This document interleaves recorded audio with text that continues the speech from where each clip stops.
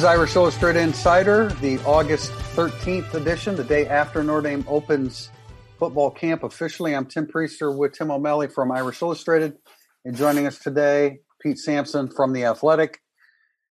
The days of, at least in the year of the pandemic, the days of us attending as many practices as we did in the preseason are behind us, at least for this year, or at least until they get into the stadium. So Wednesday is kind of a body count for us, and we'll go over that. Notre Dame's COVID testing, by and large, still positive, but 9 players, 2 tested positive, 7 due to contact are out of practice. And we move forward. We're doing body counts, guys. I mean, we're going through pictures and the video provided by Notre Dame and jotting down numbers to see exactly who is out there.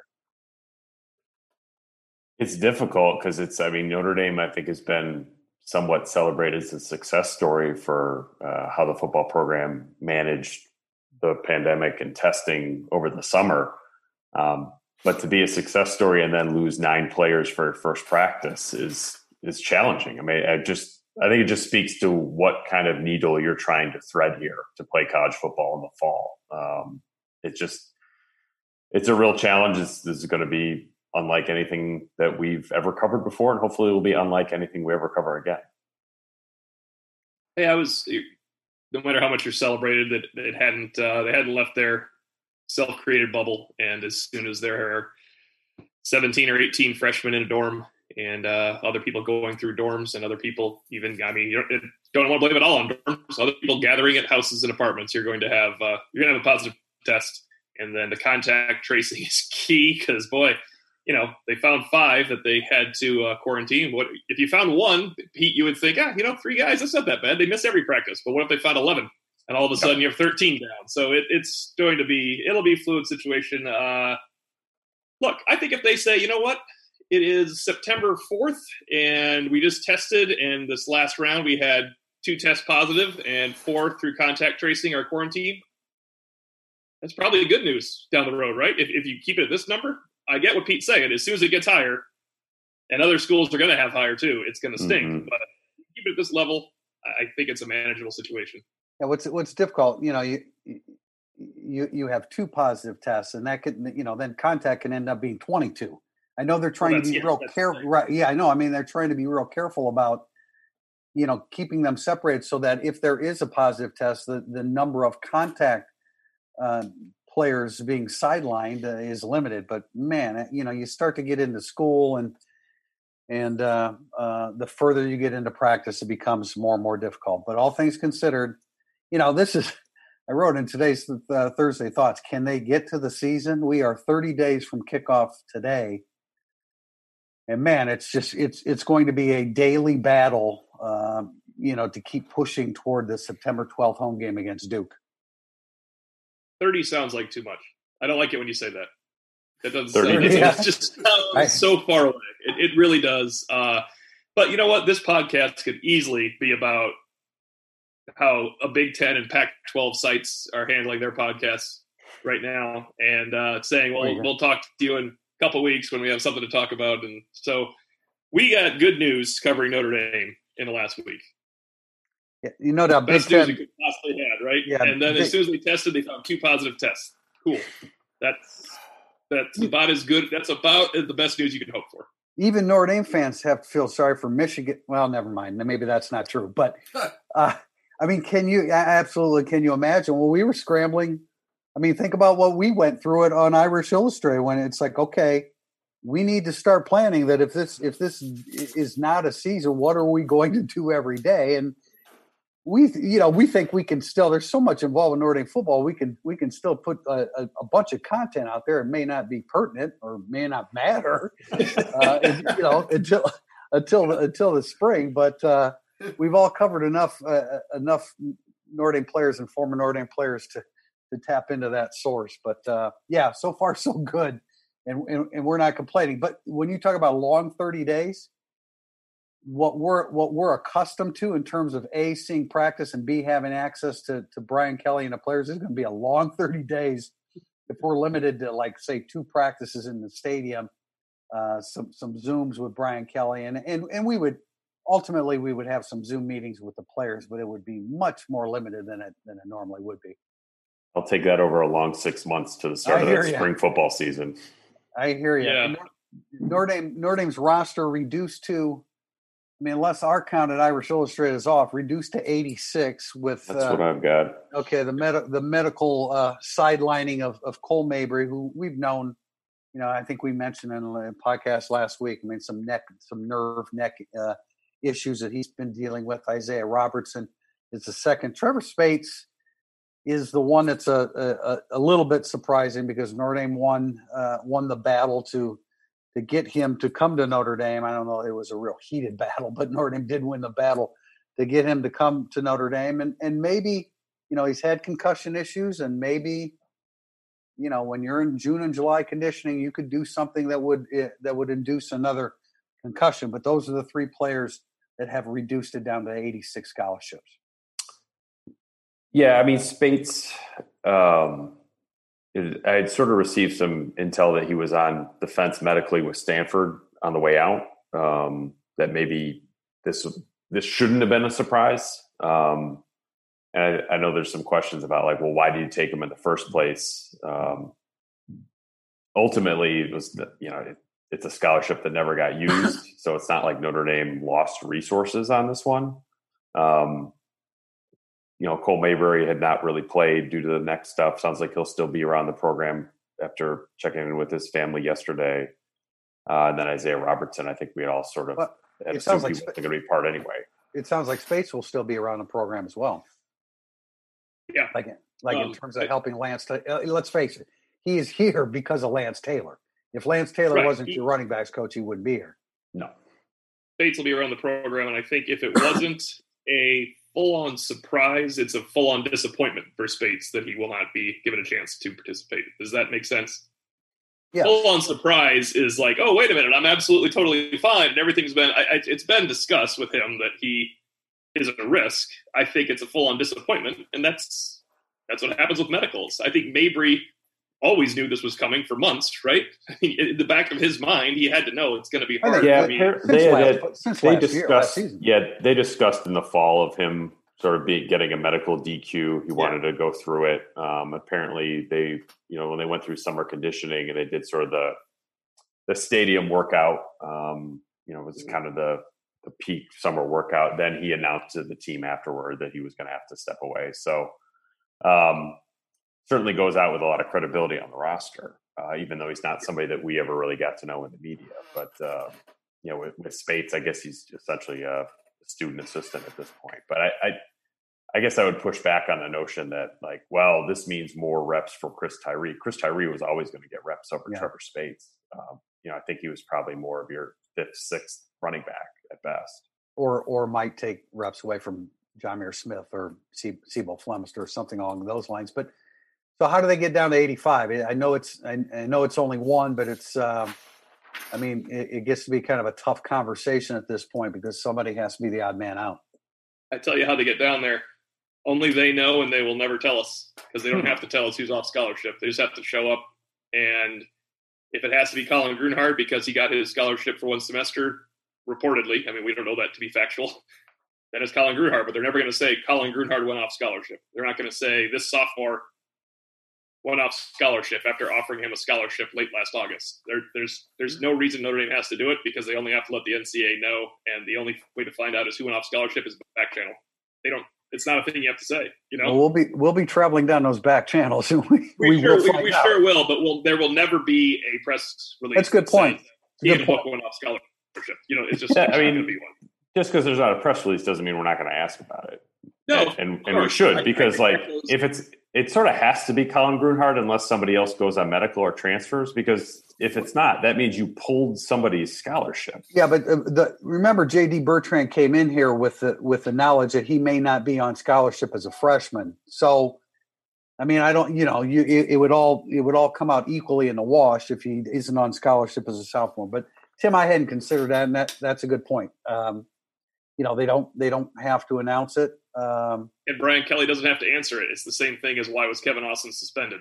He doesn't have to answer the question. That's true. I find it. I don't know. And credit to Mick Asaf for handling it the way he did. I mean, he could have said, "Hey, well, Mick Asap wouldn't do that." But I mean, he basically said, "I'm not going to come back for my 5th year." But we all presumably, right, that they said, "Hey, Mick, we can't." I talked to Mick today. Okay. And it's terrible timing because of why his company is taking off. But when they quarantined everybody and everybody had to stay home for the last few months, well, his Yoke Gaming took off like crazy because every high school and college student started playing video games all the time. And his concept, along with Nick Wisher and his friend from Atlanta, Bailey Sullivan, their idea of having ability to play video games with your favorite athlete really timed out well with quarantine and COVID. And he is the CEO of this company, and he was needed. They had time on their hands, didn't they? Yeah, I mean, it's a terrible reason for something to take off, but like, hey, I mean, Zoom. Yeah. Also, let's be honest. It's a savior for us, and I'm sure a lot of people. Over the weekend, Rocco Spindler verbally committed to Notre Dame. Huge catch for them, despite just being a guard, as some people like to say. I think he's a great player.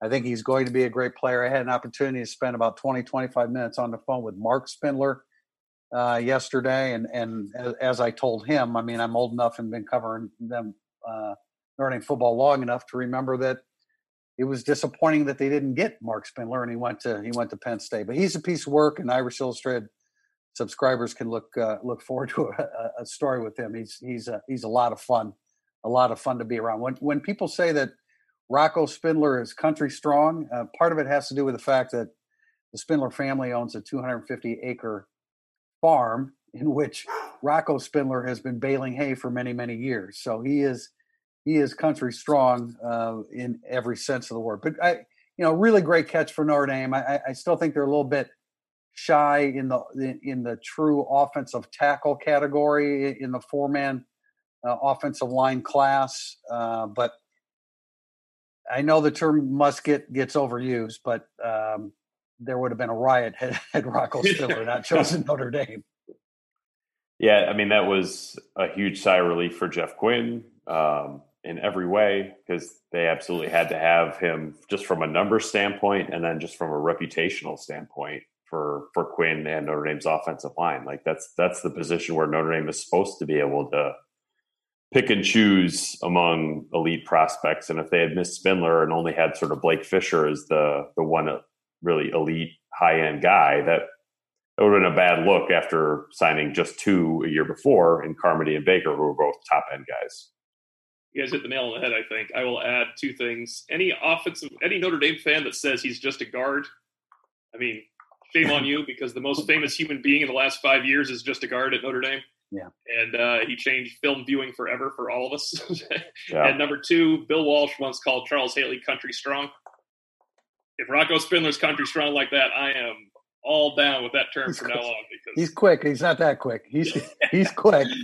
You could argue, and I don't know how anybody's going to finish up the class of 2021, and I know some people are still holding out for Fisher to be Blake Fisher to be an offensive tackle, but I think he's kind of already outgrown that. My point is that a Spindler-Fisher tandem at offensive guard is bound to be as good, if not better, than anybody else in the country in the class of 2021.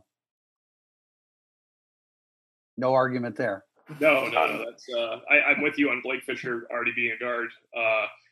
Tosh Baker, I mean, as many people have said, Tosh Baker is the most obvious tackle prospect that will stay at tackle, maybe since Ronnie Stanley. I guess Mike McGlinchey was never going to move to guard, but there's 2 of them. I think when it comes down to, Kristofic seems like he's certainly going to be a tackle. I guess what it comes down to is Quinn Carroll become a guard like Tommy Kramer and Alex Bars did? If he does, Michael Carmody kind of has to stay at tackle, right? That it just obviously more players are joining in the future, but that's kind of how you look at the roster in the post 2020 era. I know Jarrett Patterson can play tackle. That just seems like more of a big move if you when you have other options. But it's a good point about Patterson, because I know that when I did a film review of Quinn Carroll, I said I think he can be a good tackle, but I think he can be a really good guard. I kind of felt all along that Michael Carmody is a guard, although I'm not sure about that. One of the things I wrote about in today's Thursday Thoughts, and people have brought it up, that, okay, now that the Big Ten's not playing, or the Pac-12, some of the guys at Notre Dame lost in their recruitment to schools from those two conferences. Does Notre Dame go back and maybe revisit some of those recruitments? And I think that absolutely they are, from what we're told. When you look at Michigan, Crippen was a guy that they pulled away from. Tristan Bounds is another project, but in a time, in a class when they haven't pulled out a lot of offensive tackle candidates, maybe you revisit that again. I don't know, maybe you just turn the page. I think it'd be a difficult pitch, right? I mean, because what are you selling? No, I get it. I get it, Yeah. Pete. I know. I mean, because it's not like he's going to be on the team. On the team now, right? Right, exactly. I get that. So, I don't know, but we do believe that Notre Dame is going to look at some of these guys from the conference and say, all right, maybe we want to revisit that a little bit, especially at a position of need. Well, I was just going to say before I wrap, I had a conversation with Brian Pullian a while back, and he's like, look, there's a group of guys that are committed elsewhere that they've continued to stay in touch with, and those guys have indicated to Notre Dame, when I can take visits, I'm visiting you, even though I'm committed to this other school. And that all was before the Big Ten and Pac-12 decisions. So I think that the cancellations don't really have a whole lot to do with Notre Dame coming back around to guys who are committed elsewhere. They just happen to be committed to schools who aren't playing. But those are prospects that we're going to continue to look at Notre Dame regardless. Yeah. The third guy that I was forgetting as I was trying to explain myself was wide receiver Andrew Anthony, who, in my opinion, I didn't think that he was a guy that could really help Notre Dame. He's the third of the three most prominent guys that are committed to Michigan that Notre Dame was heavily involved in. Segment 2 coming up, burning up the boards. Hey, it's Kaylee Cuoco for Priceline. Ready to go to your happy place for a happy price? Well, why didn't you say so? Just download the Priceline app right now and save up to 60% on hotels. So whether it's Cousin Kevin's Kazoo Concert in Kansas City, go Kevin, or Becky's Bachelorette Bash in Bermuda, you never have to miss a trip ever again. So download the Priceline app today. Your savings are waiting. Go to your happy place for a happy price. Go to your happy price, Priceline. We are back with segment 2, burning up the boards. The first question from Jay Paulus 22. I see Braden Lenzy has changed his number to 0. Is this true? Have any players ever worn 0 at Notre Dame? It is true, but a rule was added this year where you could wear 0. I think they're just trying to buy space within the numbers because you have so many repeat numbers. Is that the idea behind it? Yeah. Nobody has ever worn 0 at Notre Dame. I'm not a big fan of the number 0. When I saw Rex Pfluger change to it in basketball, 0 to me is like fingernails on a chalkboard. I'm not exactly sure why, but if Braden Lenzy wants to wear 0, God bless you, kid. Go for it.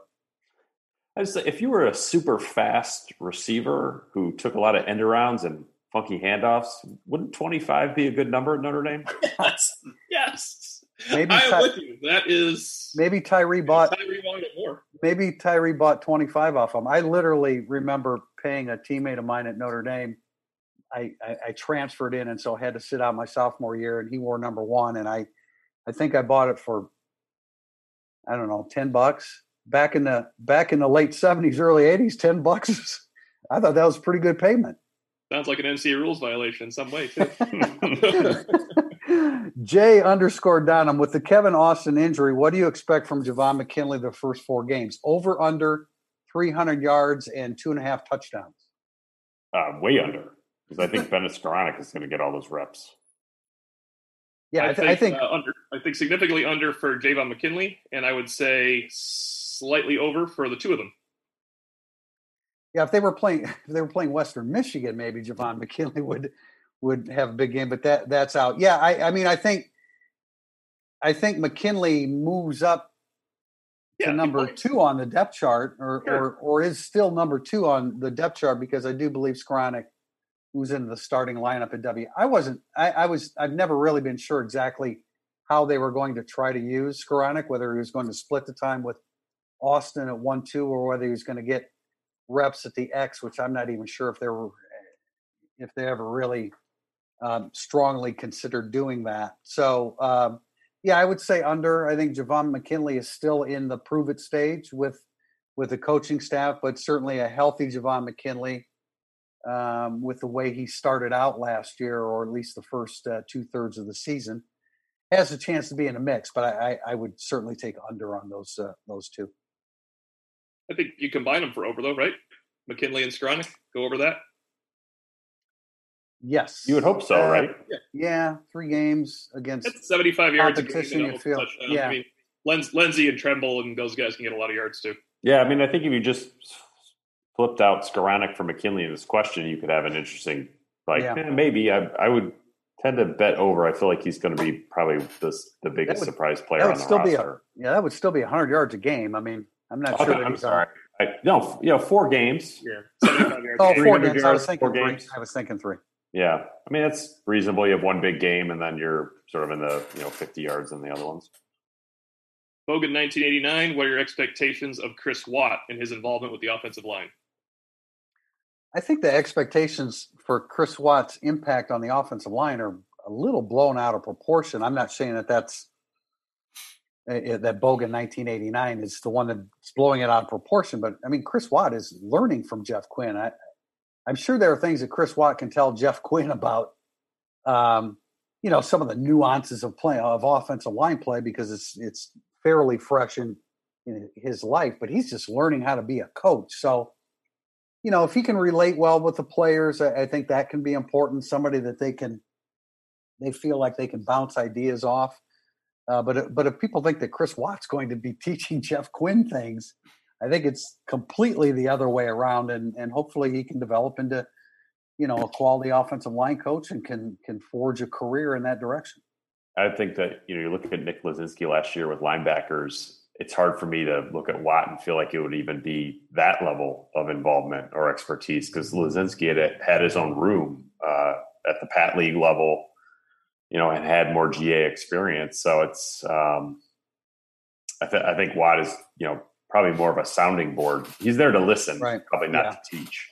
I think with the guards, I mean, a couple years in the NFL, the teachings he got there, he can, as Tim said, nuance some things that, look, this, I know this is what we're teaching.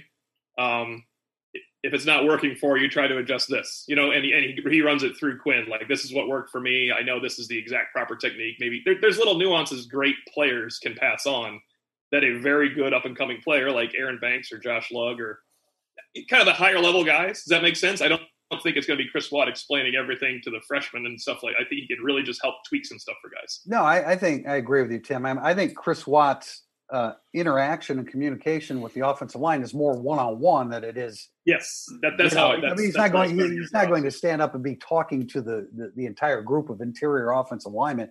I think it's more one-on-one and a sounding board. Yeah, absolutely. I think that's how he makes an impact in Notre Dame. But Chris Watt comes in here saying, "Hey, man, teach me how to be an offensive line coach." So, hopefully they'll help him moving forward. Not Jay Tafel. Let's assume the ACC, SEC, and Big 12 play the season in the fall, and the Pac-12 and Big 10 in the spring. If it were up to you guys, how would you decide the national champion? I'm a fall champion and a spring champion.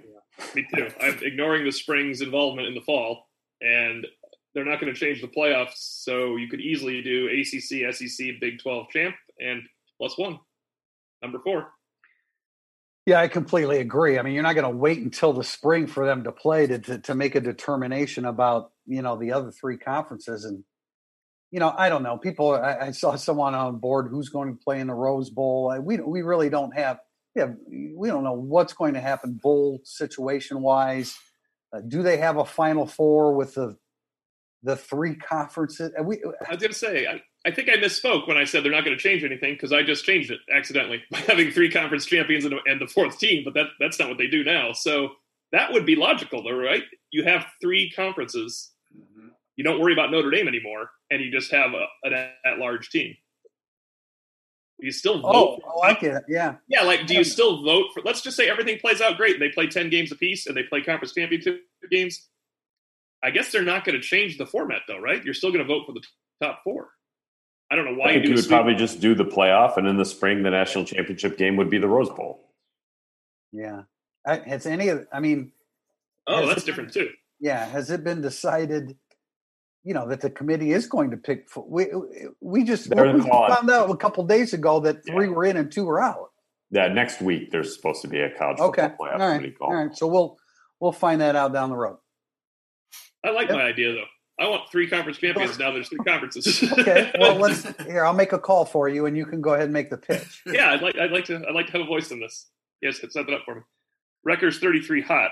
If the ACC, SEC, and Big 12 play this fall, what program opportunities does this create for Notre Dame? Brian Kelly and Dalen Hayes on the Today Show rebuild strength and PR. Are there ways this can help with recruiting and brand?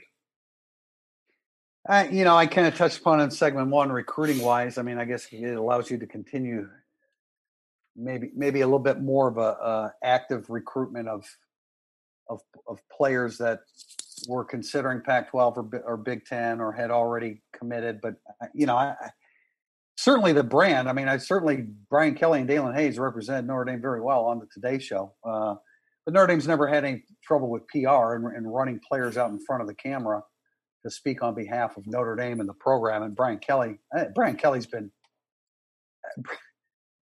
since the pandemic broke, I mean, I just think that Brian Kelly has been really, really good in front of the camera.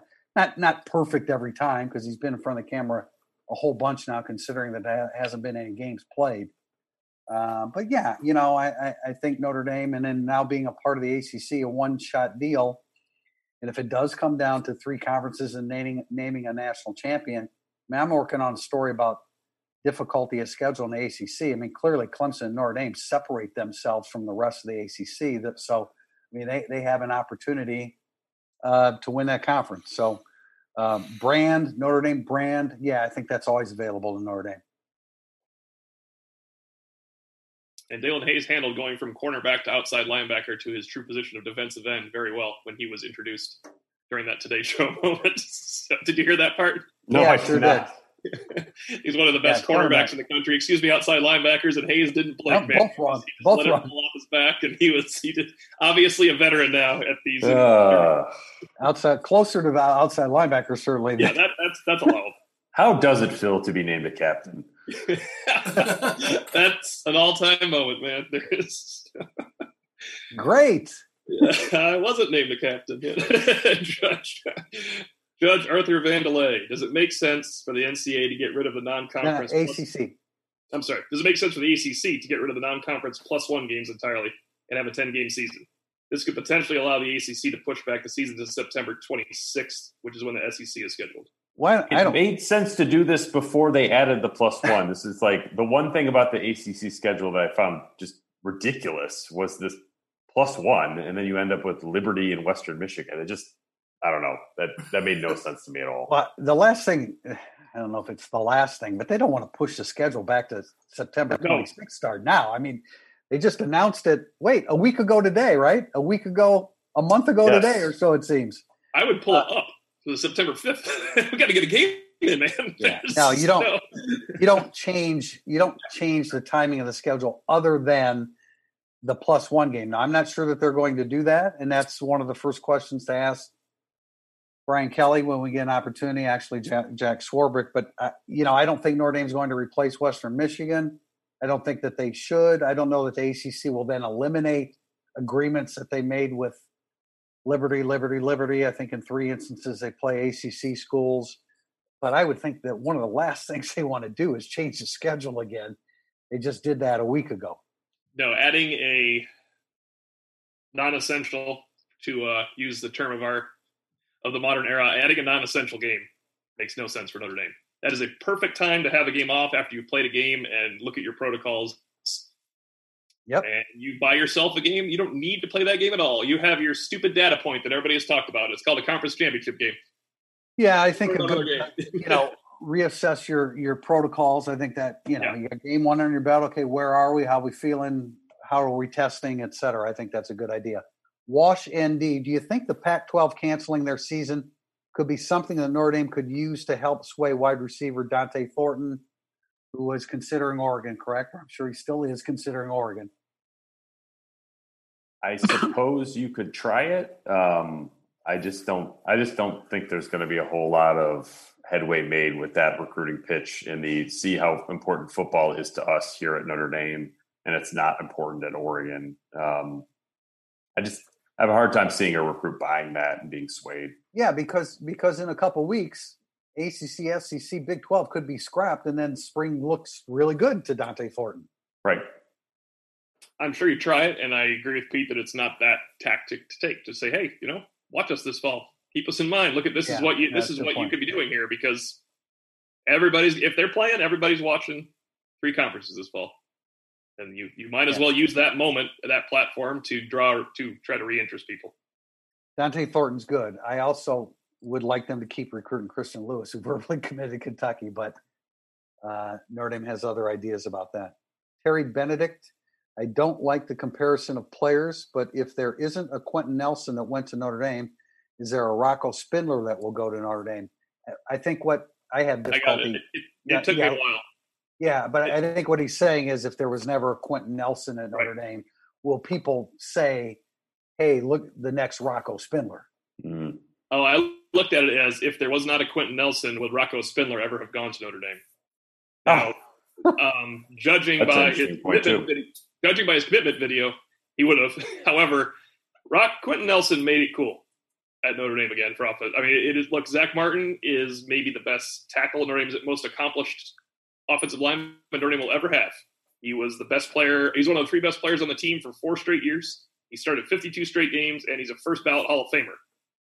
Something about Zach Martin isn't quite as cool as Quentin Nelson with people watching film, because Quentin Nelson brings out everybody's excitement in watching the guy play. It's because Zach Martin's more of a technician. I know, yeah. And Quentin Nelson's more of a, I'm going to kick your ass. We underestimate the coolness sometimes, man. I know Randy Moss, in an interview after his Hall of Fame speech, he talked about Notre Dame originally because someone, thank God, asked him. And he said, are you kidding me, man? All I could see was Jerome Bettis and those cool spats, which is the white tape on the shoes. He said Notre Dame was the it place to be. That's the only thing I wanted to do. Because they were cool. Quentin Nelson's cool. He murders people and then sits on them. I mean, I'm sure that's something you use, right? How could Rocco Spindler not look at that and think, holy cow, that's what I'm going to do. He was like a mixtape highlight of an offensive guard. It's incredible. And he came along at the perfect time when you can post those little videos on Twitter 10 years ago. I think that all would have been lost on people. Okay, now I see how you interpreted it, and I think you're correct. And I apologize, Terry Benedict, because if Quentin Nelson hadn't gone to Notre Dame, would Rocco Spindler be going to Notre Dame? It's a good question. My conversation with Mark Spindler about choosing Notre Dame, you would still have.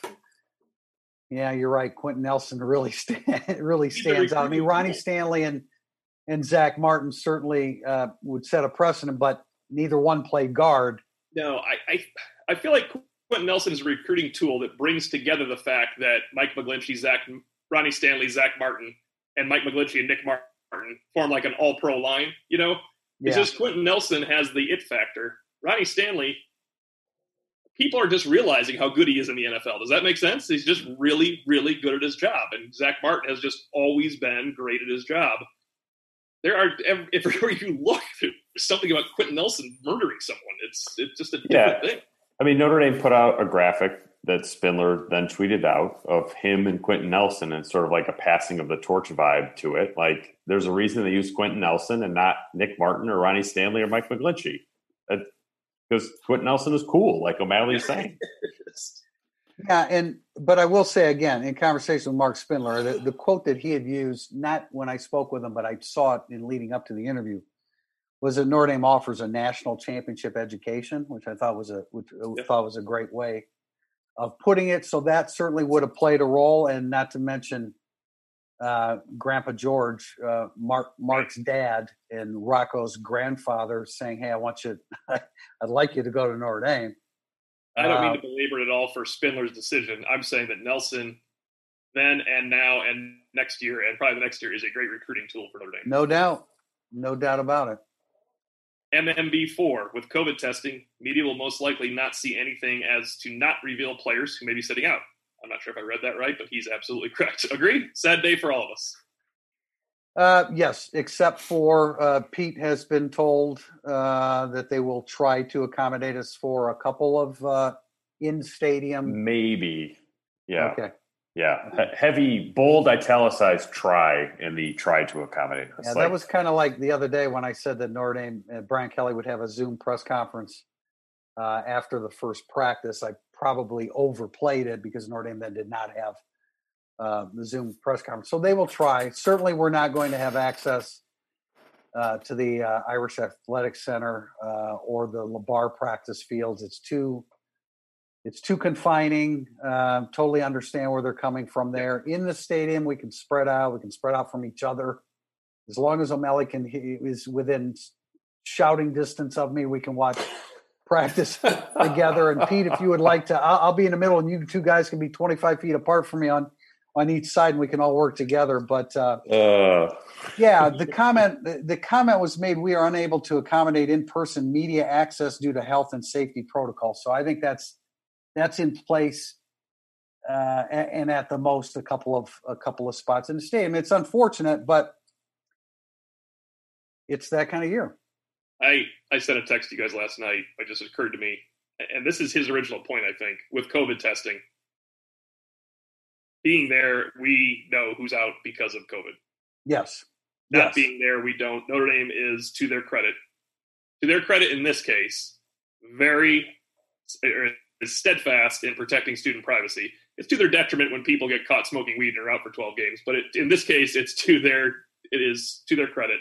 I feel like when there's a positive test, we won't be in there. I do believe they want us to be able to go in there and watch in the stadium because we have zero contact with players who are in the stadium. It's literally, it doesn't matter if we're in there or not in the COVID world inside that stadium. What matters is if we see, in this case, 7 people missing and there's 20 reporters, it's easy to figure out who's missing when that's going on. And in the future, if somebody prominent is missing too, it's not a risk Brian Kelly probably cares about taking it, not even just like media relations trying to help us out. Why does Brian Kelly want us to know who's not there? Again, me kind of misinterpreting the question there. I mean, you reveal too much. Not just depth charts. No. I mean, not just the pecking order of a position, but holy crap, he's not here. Yeah. And you're already getting, just based upon pictures and video yesterday, you're already getting speculation about, okay, which of the two that tested positive now? I remember before I joined Irish Illustrated, and Pete, you're with Irish Illustrated, you did when we were, I don't know if we just didn't see many spring practices one year or fall, but you broke down the video they sent out. Oh, yeah. There was a highlight video. You were like breaking little down shots about who's in the background. And so that is where we're all. I feel bad that might be stolen, that idea going forward here, because we have no other record. I watched the video they put out, and there was really very little. I think I saw Quinn Carroll in the background of one of the videos. I'm like, all right, doesn't look like he has a knee brace on. That's a good sign. Like, I saw Wusu Karamoa on the other field. Yeah, I saw that one too. I don't know if he looked very good, Tim. He looks like he's lost weight. I will admit, that's great. I will admit, ruining a minute of my morning because a poster said, I don't see Ian Book in the photos. He was not in the photos. So, of course, I click on the photos. I don't see Ian Book either, but then there he is throwing passes in the video. So my reporter soul died a little having to do that today. I felt kind of gross. Yeah. Domer Golden, we're on the cusp of a Notre Dame football season in which USC and Michigan don't even exist. Do you accredit this to the luck of the Irish or to the Lord's divinity and clearly favoring Our Lady, the University of Notre Dame? I would especially love to hear Tim O'Malley answer this one. I credit it to the latter, but I have to go against the Lord's divinity here. I feel like a sinner because I love playing USC and Michigan as a Notre Dame writer and alum and growing up. So feel bad saying that, but I miss my favorite weeks are Michigan week number 1 and USC week number 2. And people older than me and younger than me think that's weird, but Notre Dame didn't lose to USC when I was growing up from 4th grade through my college graduation. So I just didn't feel the same way about that rivalry as the Michigan one. I'm going to miss the warm hatred of the Michigan week. I like the burning distaste the teams have for each other. I wish they would play. I'd like to play Michigan on the 19th. That's the only game I want to schedule, the 19th against Michigan. Pete, Harbaugh getting ready for one game. I completely defer to O'Malley on this one. So, well, I was going to say, Pete, I don't think you're going to choose its Lord's divinity. And I thought I had to choose one of the two. The University of Notre Dame. I found it interesting through the years, having covered a lot of Notre Dame USC games, a lot of Notre Dame Michigan games too, but USC every year. That. I mean, I don't feel the hate for USC other than in California.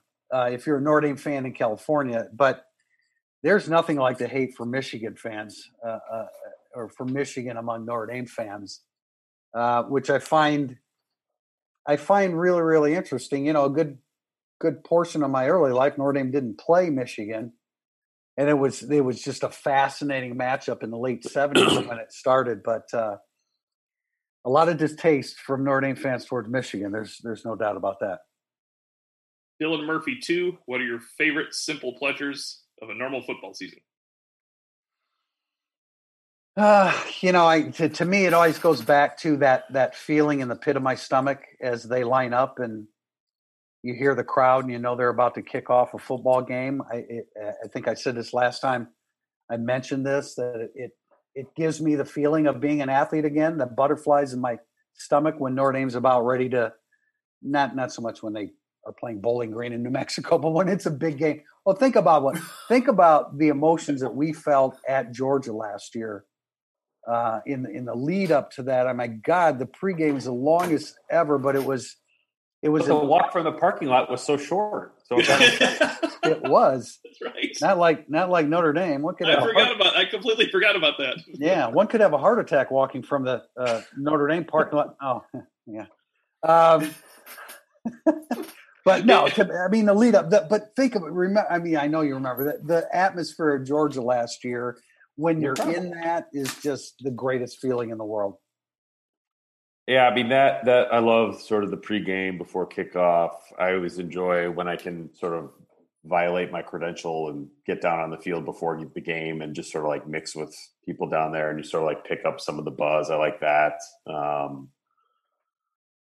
I like the first piece of Papa John's that I have after the game, and then I hate myself after the third one. And then I enjoy leaving the press box as well. Like I think I like sort of you filed your story.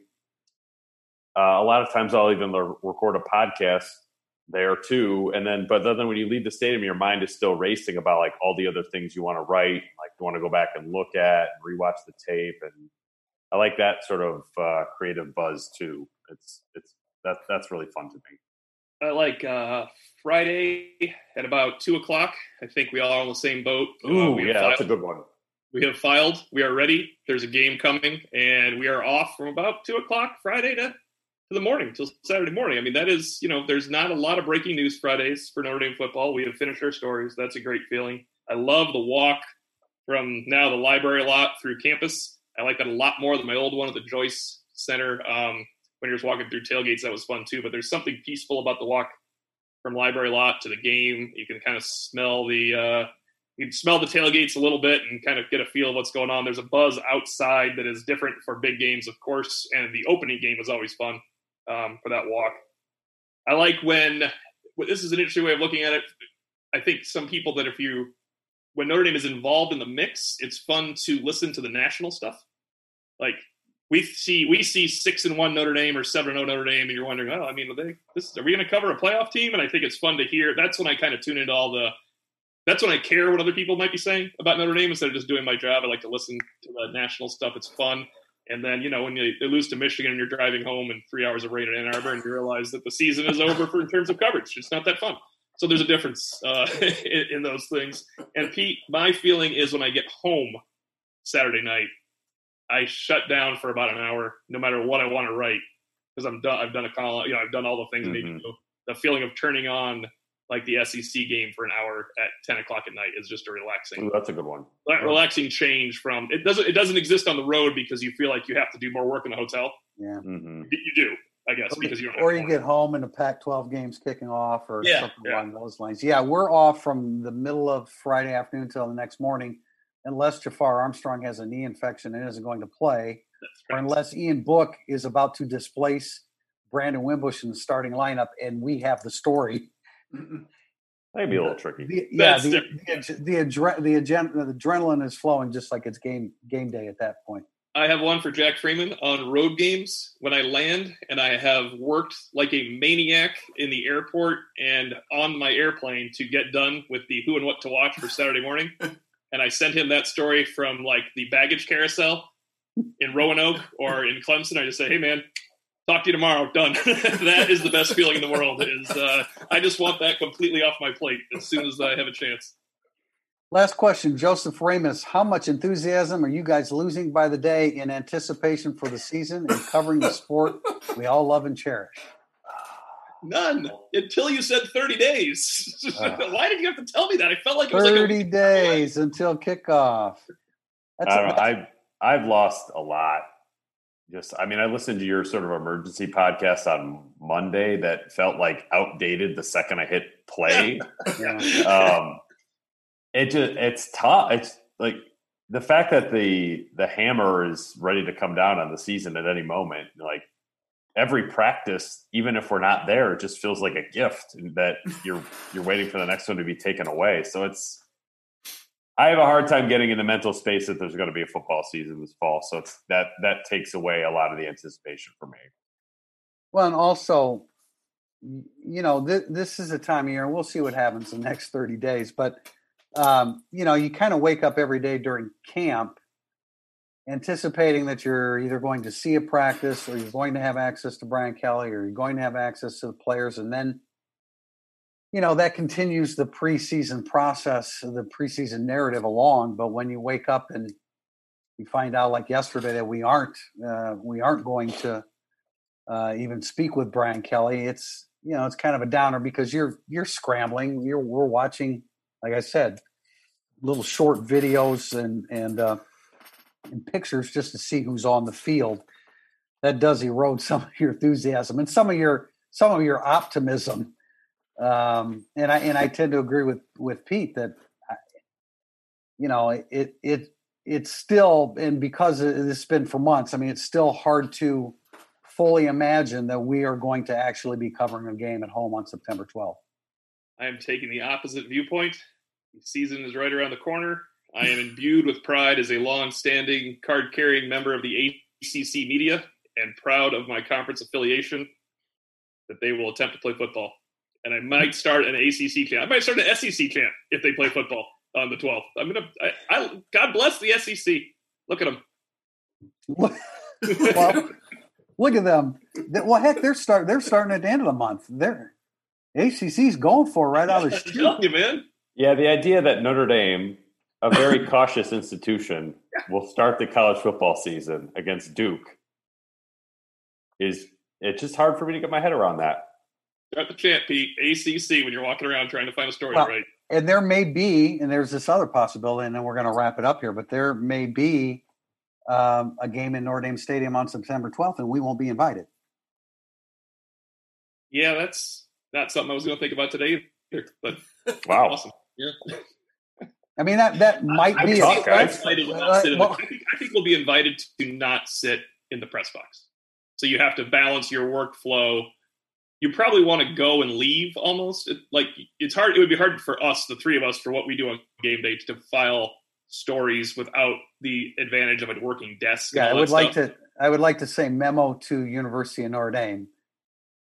We can't do our job sitting in the stands. No, if they set up, remember at Aviva Stadium, if you want to pretend we're in Ireland to start the game, we had that beautiful outdoor setup where you have a desk. Yes. Anything like that would allow, I'm just being rational, like social distancing outdoors for all of us with mini. Okay.